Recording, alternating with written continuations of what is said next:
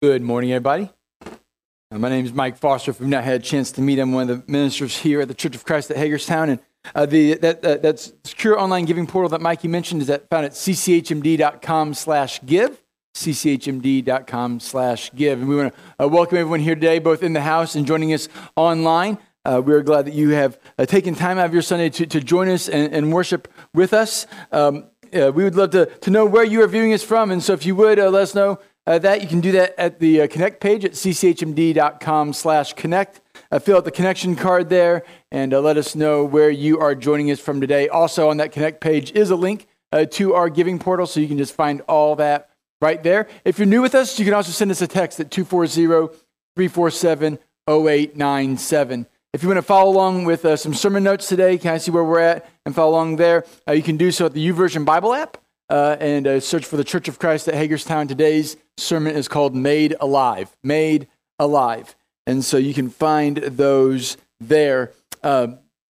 Before we get into today's sermon, we do want to take a time to pray. And we want to pray for Peggy Lewis. She's been on our prayer list for a while. She's had leukemia, or she still has leukemia, but we can praise God that it's been in remission for the last year. And so her cancer numbers are looking good. She had a double pneumonia about a month or so ago, and she's still in the process of recovering from that, but her spirits sound good. She's doing well with that, but she has an upcoming heart surgery. And so on May 6th, she's going to be transferred from Hagerstown to MedStar, Washington, and then be prepped and have surgery in the coming days after that. And so if we can be praying for her in that whole transition, that they can continue to get her heart stabilized. She has been kind of in and out of congestive heart failure with the pneumonia, and so you can be praying for her as she kind of get her steady and balanced kind of through that, and then ready to be transferred down to Washington. So if we can be praying for her as well as others that are on our prayer list today. And so before we go any further, let's go to God in prayer. Father, we thank you.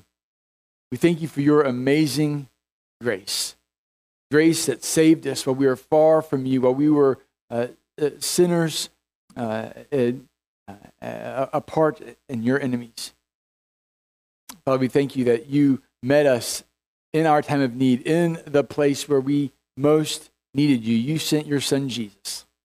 And Father, today we celebrate him and his life and his death, his resurrection for us. Father, as we've held in our hands a piece of bread and a cup of juice to symbolize his broken body and his shed blood. Father, I thank you that you care so deeply for us, that you meet us in all of our places of need, Father, be it spiritual, be it relational, Father, and also physical. And Father, we want to lift up today Peggy Lewis, that, Father, as she continues to recover from pneumonia, Father, she is still battling leukemia, even in remission, that, Father, you would also be with her doctors as they seek to take care of her heart. That, Father, you would guide her surgeons to provide the proper care and the proper treatment.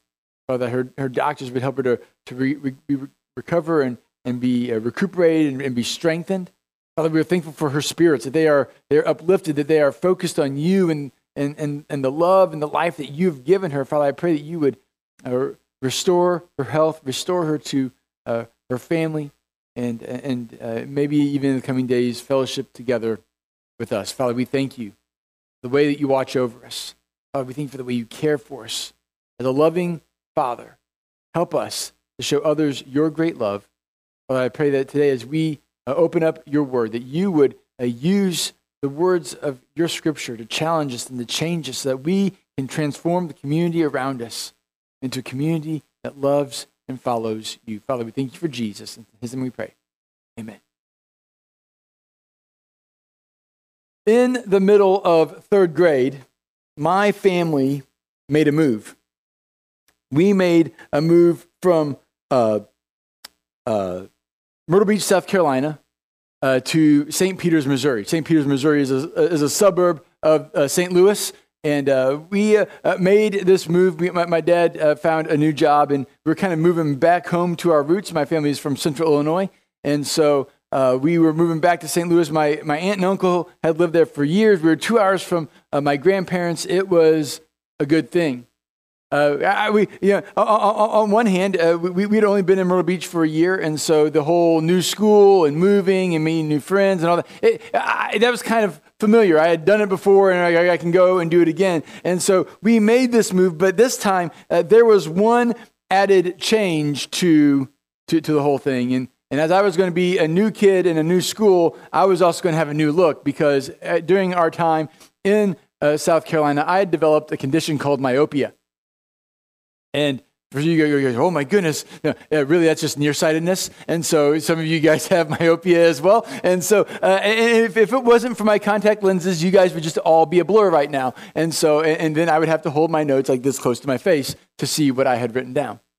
And so I had developed nearsightedness because it kind of runs in our family. My dad was blind as a bat. My mom has great eyes. So my brothers, they have mom's eyes. I have dad's eyes. And so I was blessed with his name and his eyesight. And so we go and we move to St. Louis, and I get these glasses. And I don't know about your family if you had to wear glasses, but I'm guessing if your family was anything like my family, the aesthetics of the glasses and the trendiness of the glasses was not anywhere in consideration when we were looking at them. They had to be tough. They had to be heavy duty. They essentially had to be, here's Army surplus. They were going to have to go through war. And it was a good thing, because there was a couple times playing basketball that I got hit in the face with a basketball and they broke, and they had to be somehow glued back together. And so maybe it was for the good, but trendiness and the aesthetics of the glasses did not matter. It was like, do you like this color brown or that color brown? That was kind of what it came down to. It's like, well, that brown's a little bit less attractive on my face. No, there's none of that kind of conversation. It was like, hey, these look good. Wear these. And so that's kind of the glasses buying experience I had as a child. So Saray, we give you options. And so I'm in this new environment. And sometimes when we go into a new environment, we can kind of create a new identity for ourselves, right? Yeah, maybe where you were at before, you're like, hey, I kind of got pigeonholed, and I kind of was thought of as a certain kind of way, and I want to change my identity with the people I'm around. I've evolved, I've grown, and so when you move to a new place, you can kind of have this opportunity. And all of a sudden, I was in this new school as the new kid with these new glasses, and it was like my identity was kind of thrust upon me. But sometimes as we grow up, we can kind of begin to, in these new situations, create a new identity for ourselves. Like I said, maybe we've grown up, maybe we've evolved, maybe what we once were, we are no longer. Not so much like a character actor who takes on the persona of a person or a part, but a genuine life change may have occurred in us that brings out this new and different persona. So maybe that happened to you. Maybe as you grew up, maybe in high school, you were the class clown. And so when you go back for a reunion, when you get around high school friends, they expect you to kind of fill that role, to be that person. And maybe you've grown. Maybe things have changed in you. Maybe you're not just the class clown who hides their insecurities behind laughter. Maybe now you've grown in confidence in who you are and what you can do. Maybe your place in the family or your role in a certain group or team or club was to fit this certain type of person. But that shoe no longer fits. And so when you return to the group, can they handle your new identity? See, much of our life is lived in process. Much of our life is lived in process, somewhere between here and there. And often in that journey, things change around us and things change about us. And the different environments we find ourselves in, we change, adapt, and grow. We're always somewhere between who we are today and who we are becoming tomorrow. And this process means we are in development. So as we look at the text today, I want us to see that process produces progress. Process produces progress. And when we're all in process, does the process that we are in, does the progress we are making, is it for our betterment? Because sometimes progress can lead us to no good. Not all progress is good. Sometimes we can progress in the wrong direction as well. We are all advancing somewhere to become something. So where does our progress lead us? Where does our progress lead us? So if you would turn with me, as we are making our way through Paul's letter to the church in Ephesus, we're going to turn today to Ephesians chapter 2. Ephesians chapter 2. So if you want to be turning there, Paul is continuing to help his friends there in Ephesus through their process of becoming like Jesus, of growing in their faith. They're still in process and learning about this new identity that they have and how this identity is made real in them and how through them they can impact the community around them. See, this process doesn't just happen. It's not just smooth sailing between the point when we accept Jesus as our Savior and the time we make it home. Somewhere in there's going to be some rough seas.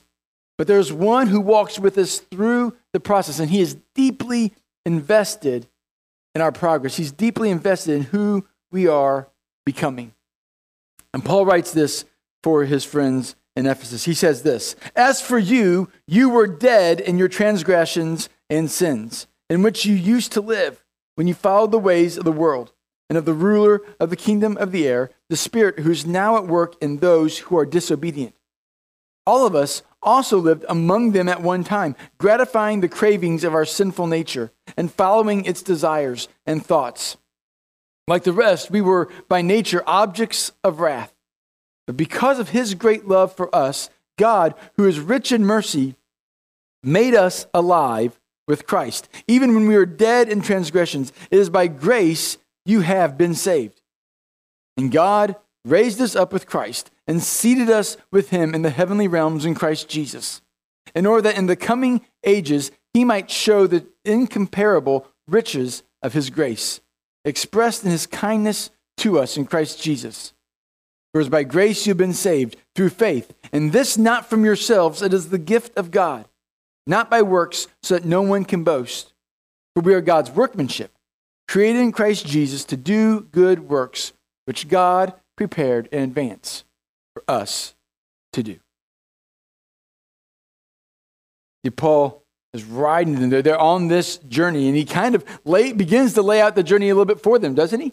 Yeah, he's like, here's where you were, and here's how we are growing. Here's how we are developing. And he tells them, it begins, hey, here's where you start. He said, as for you, you were dead in your transgressions and sins. Well, how about that for good news, right? You know, you were dead. Yeah, and the operative word there is were. There was a point in time when we were dead in our sins, when we had no life in Christ, when we were separated from him, when we were far from him, we were as if we were spiritually dead. He says use the word were because they are in process. They no longer were there, but we all know people who were there, right? Paul even says at one point, we all were there. At one point, we were all as if we were dead in our sins. We were in this place far from God, separated from him. And in Paul's nature, he kind of always kind of paints this negative picture. He kind of gives us the bad news before he turns and gives us the good news. Essentially, he tells them, hey, you were spiritually dead. You had no hope. It's in your past. That's where you started. It's where you used to live. When you follow the ways of the world and the ruler of the kingdom of the air. This is how those who are disobedient, that's how they still live.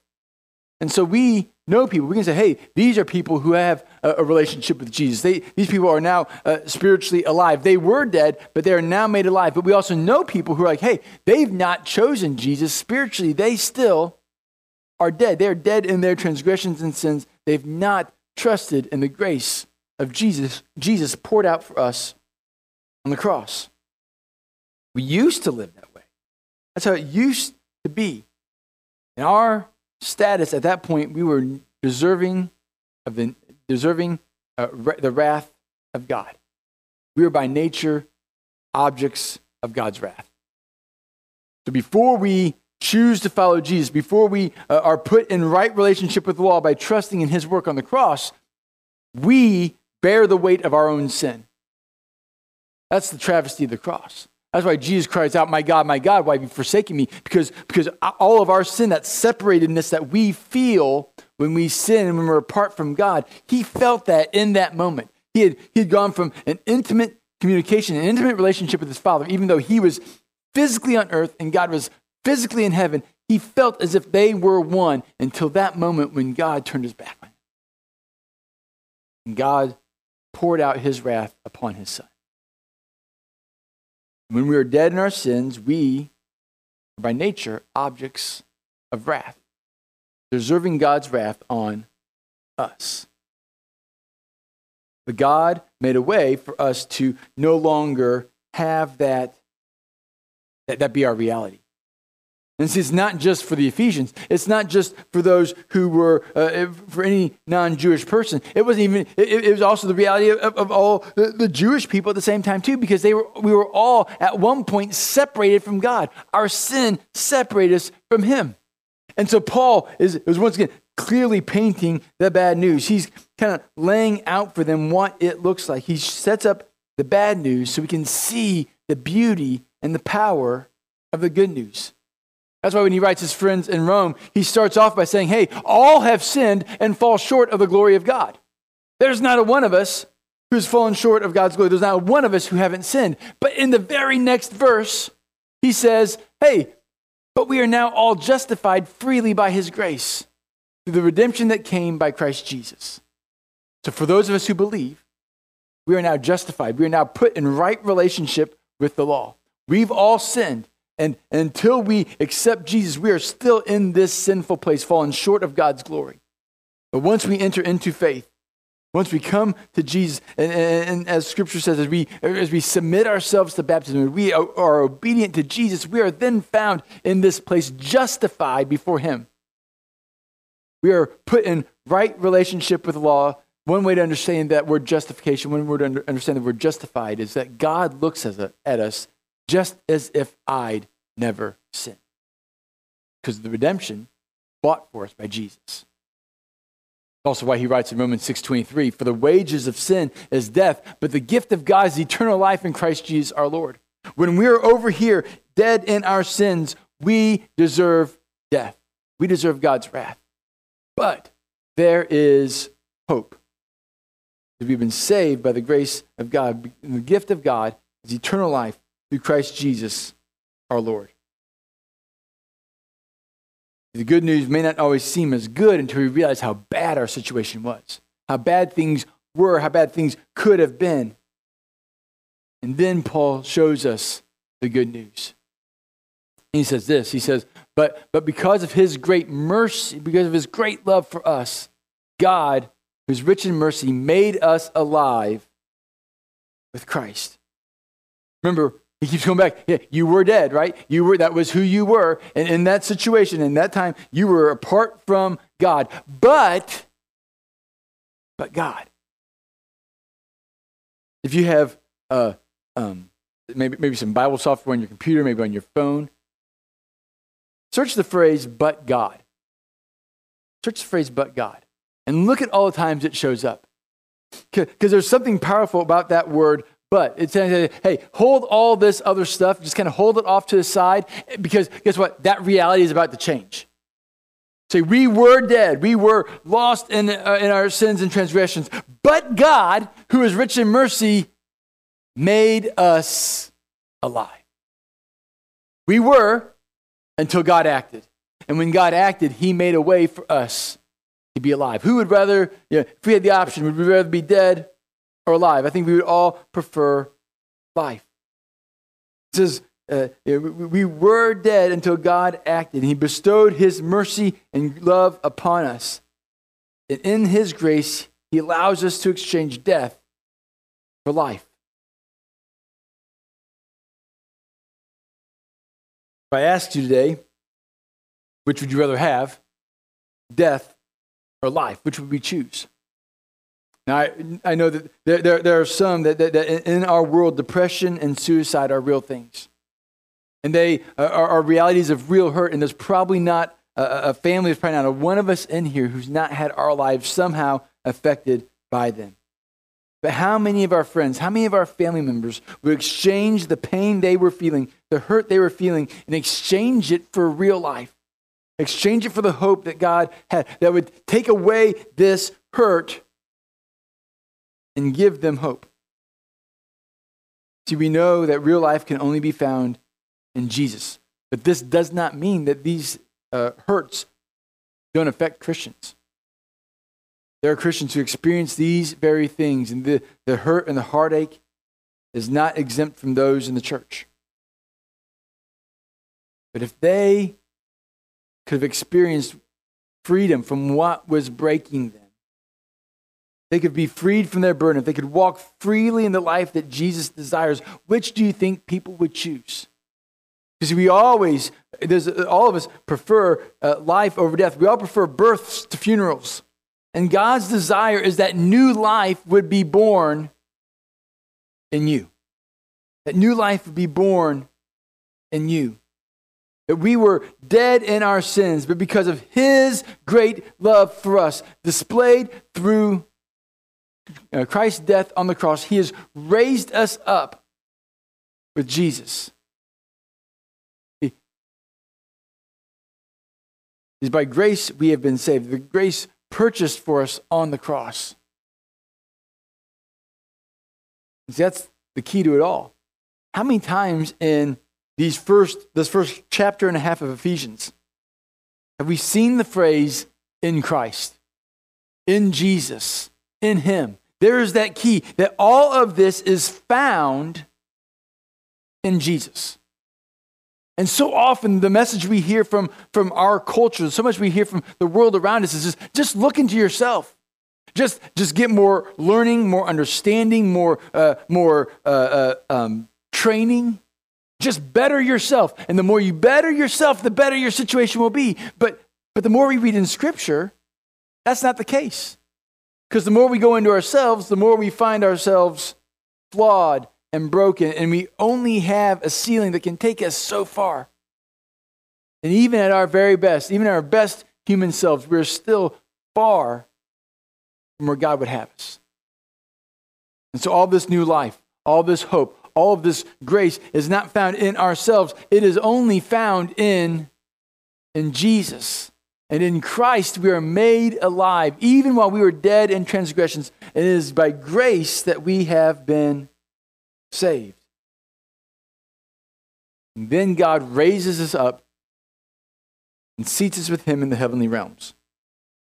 And you might be thinking, Mike, my world does not feel like heaven right now.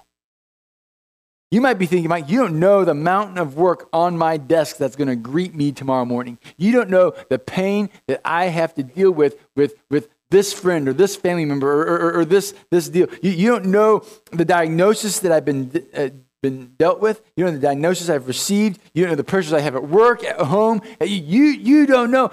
My world does not feel like I have been seated in the heavenly realms. In fact, it often feels like I'm in the other place, right? Man, my life just day after day, it feels like a whole week of Mondays, right? Have you ever had a week of Mondays? And you're like, I thought Monday was just one of the 7 days. And you're like, no, I had like 5 of them. You know, you have of the 7 days, like I have 5 Mondays and 2 Fridays, right? There's like no day off, but a couple of days are a little bit lighter than the other ones. And sometimes that's how our world feels. Because we live in this tension between the now and the not yet. We live in this tension between the now and the not yet, where we have glimpses of the kingdom. We have glimpses of glory. We have glimpses of what it's like to be with God. We have glimpses of all these things that are good. And this is what relationship with God should feel like. This is what I long for. We have glimpses, but it's not our total reality. It's Jesus' physical reality. That's where he is right now. God's lifted him, and he's seating at the right hand of God. But while it's his physical reality, it is still our spiritual reality, even though we have to slug through the difficulties of life. That we know that God walks with us, that these glories are before us. They're coming in the coming age, when God will reveal his incomparable riches that are expressed to us in the kindness of Jesus. The glories of heaven. The glories of heaven that John tries to describe for us with the book of Revelation. You go to the end of Revelation, and after all the battles and the wars and all the crazy stuff where the world's just completely coming undone, he gets to the end and he describes the city of Jerusalem coming down out of the clouds. And the only words John can use are, it is light.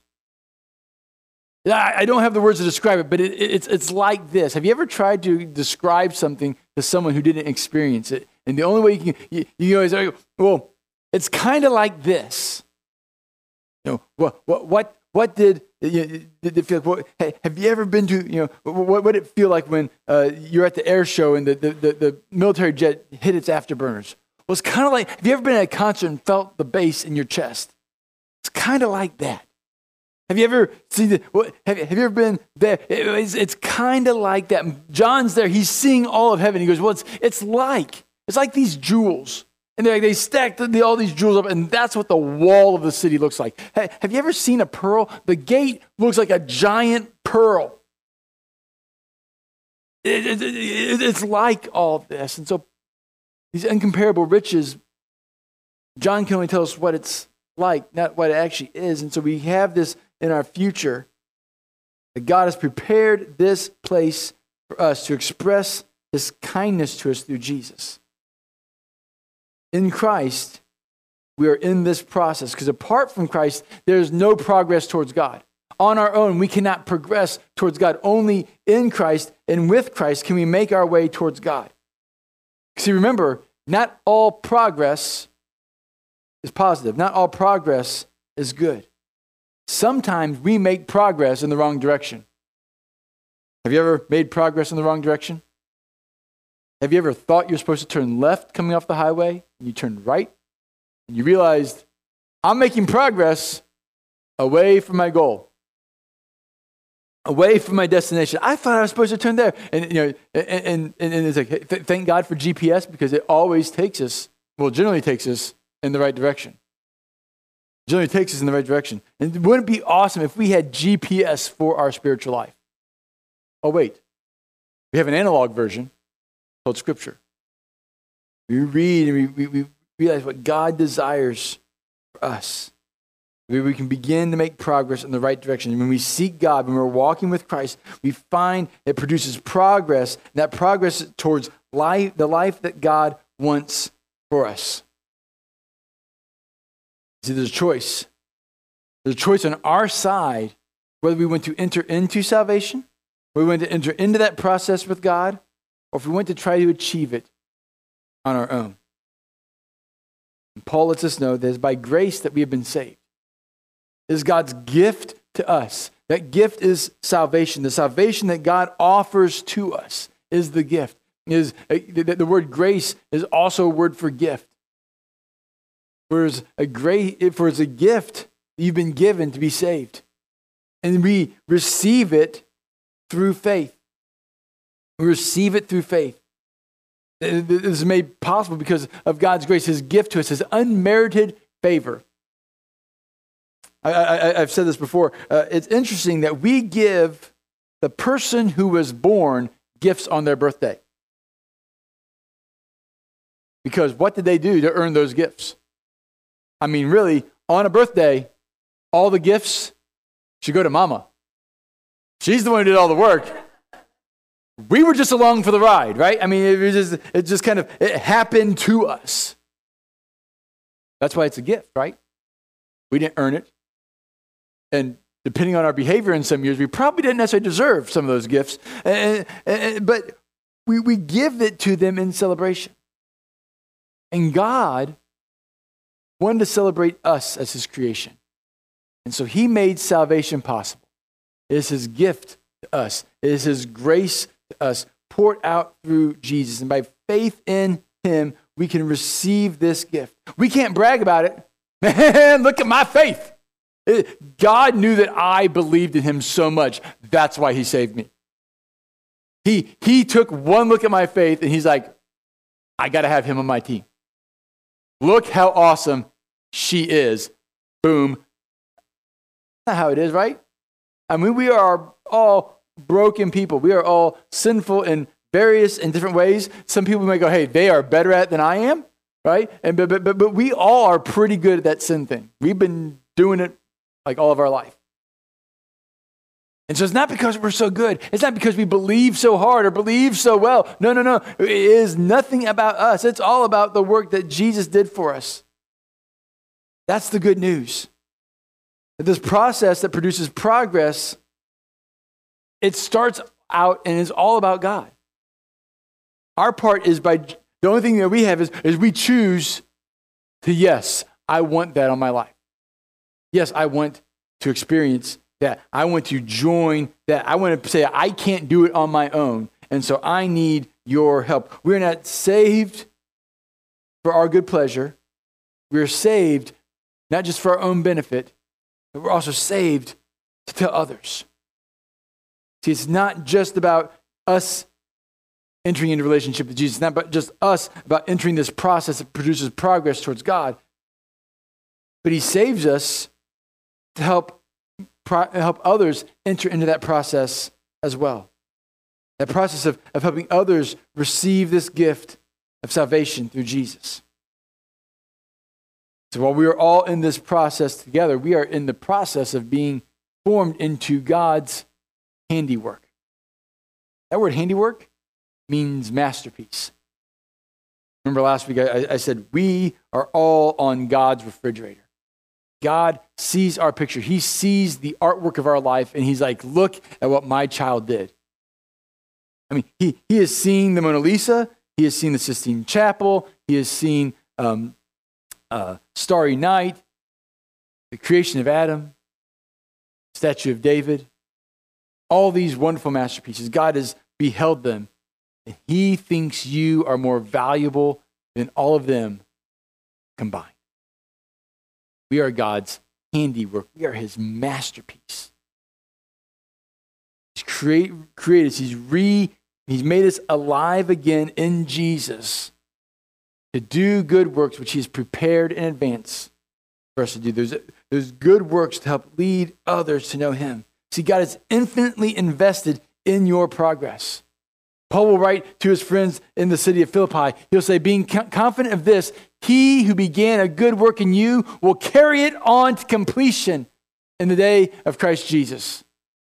God is not through with you. No matter what your age, there are still things in your life that need to be turned over to God. There's still things in your life, there's still work in your life to do to help make much of God here, to help lead and point others to God here so that he can be made known. One of my favorite authors is a man named Mark Batterson. He wrote this one time. He said, God wants you to get where God wants you to go more than you want to get where God wants you to go. Sometimes we just get so locked up in ourselves. We're like, I want to achieve these things for God. I want to make much of God. I want to do these things for God. And we get so wrapped up in that sometimes we get lost in the process. We make it about us.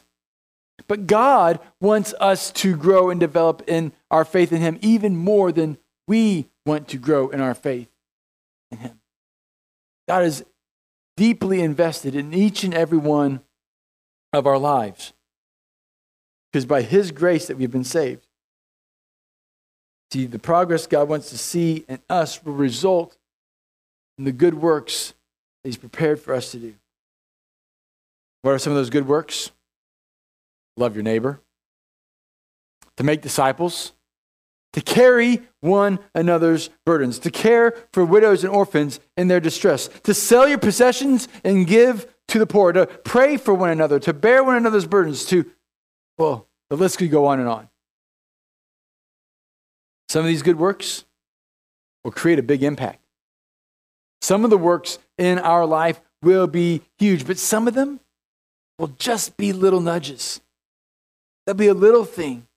And maybe a whole bunch of little things will will bunch up together to make a really big deal. But sometimes the good work is just being a consistent presence in someone's life. So sometimes there's a bunch of little things that become a big thing.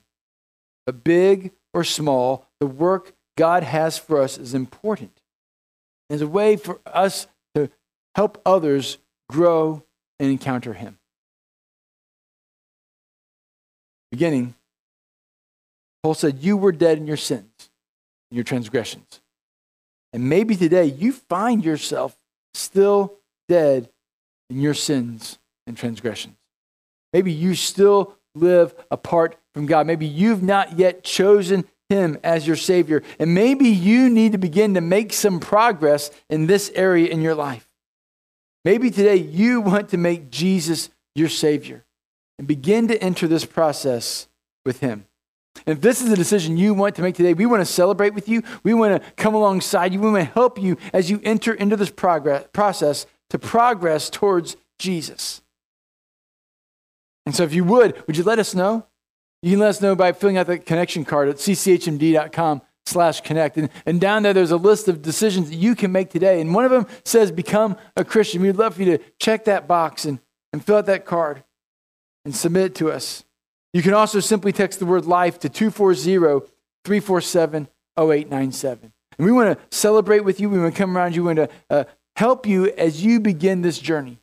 Help you as you choose Jesus as your Savior, as you begin to walk in step with him, that you would align yourself and allow yourself to go through this process, make progress, to be the masterpiece God desires you to be. It is by grace we've been saved. This not of ourselves, is God's work for our life and in our life and then through our life. We're his masterpiece. He's given us good works. He's planned them in advance for us to do. Sometimes we've got to make greater progress towards him before he can use us to accomplish the things he wants to use us for. Maybe today you just need to recommit to that process, to give your life back to him, submit yourself King of Kings, the Lord of Lords, and the work that he wants to do in your life so that he can be made much of through you today. Let's pray. Father, we thank you. We thank you for the life we have. We thank you for the life you've given us through Jesus. We pray that you would help us along the way to give you glory, but to represent you well. Father, we can make much of you, that we can use the gifts and abilities you've blessed us with to accomplish the tasks you have for us. Father, would you help us to align ourselves with you, to enter into the process of being changed. Father, maybe for the first time of choosing Jesus as our Savior. But Father, you would help us to love you and love others well. Father, we thank you for that you met us while we were dead in our transgressions and sins, that you saved us by your grace, your gift poured out for us, that even while we were broken and far from you, you can make us beautiful. Father, use us to give you glory. Use us to redeem this world back to you. We thank you. In Jesus' name.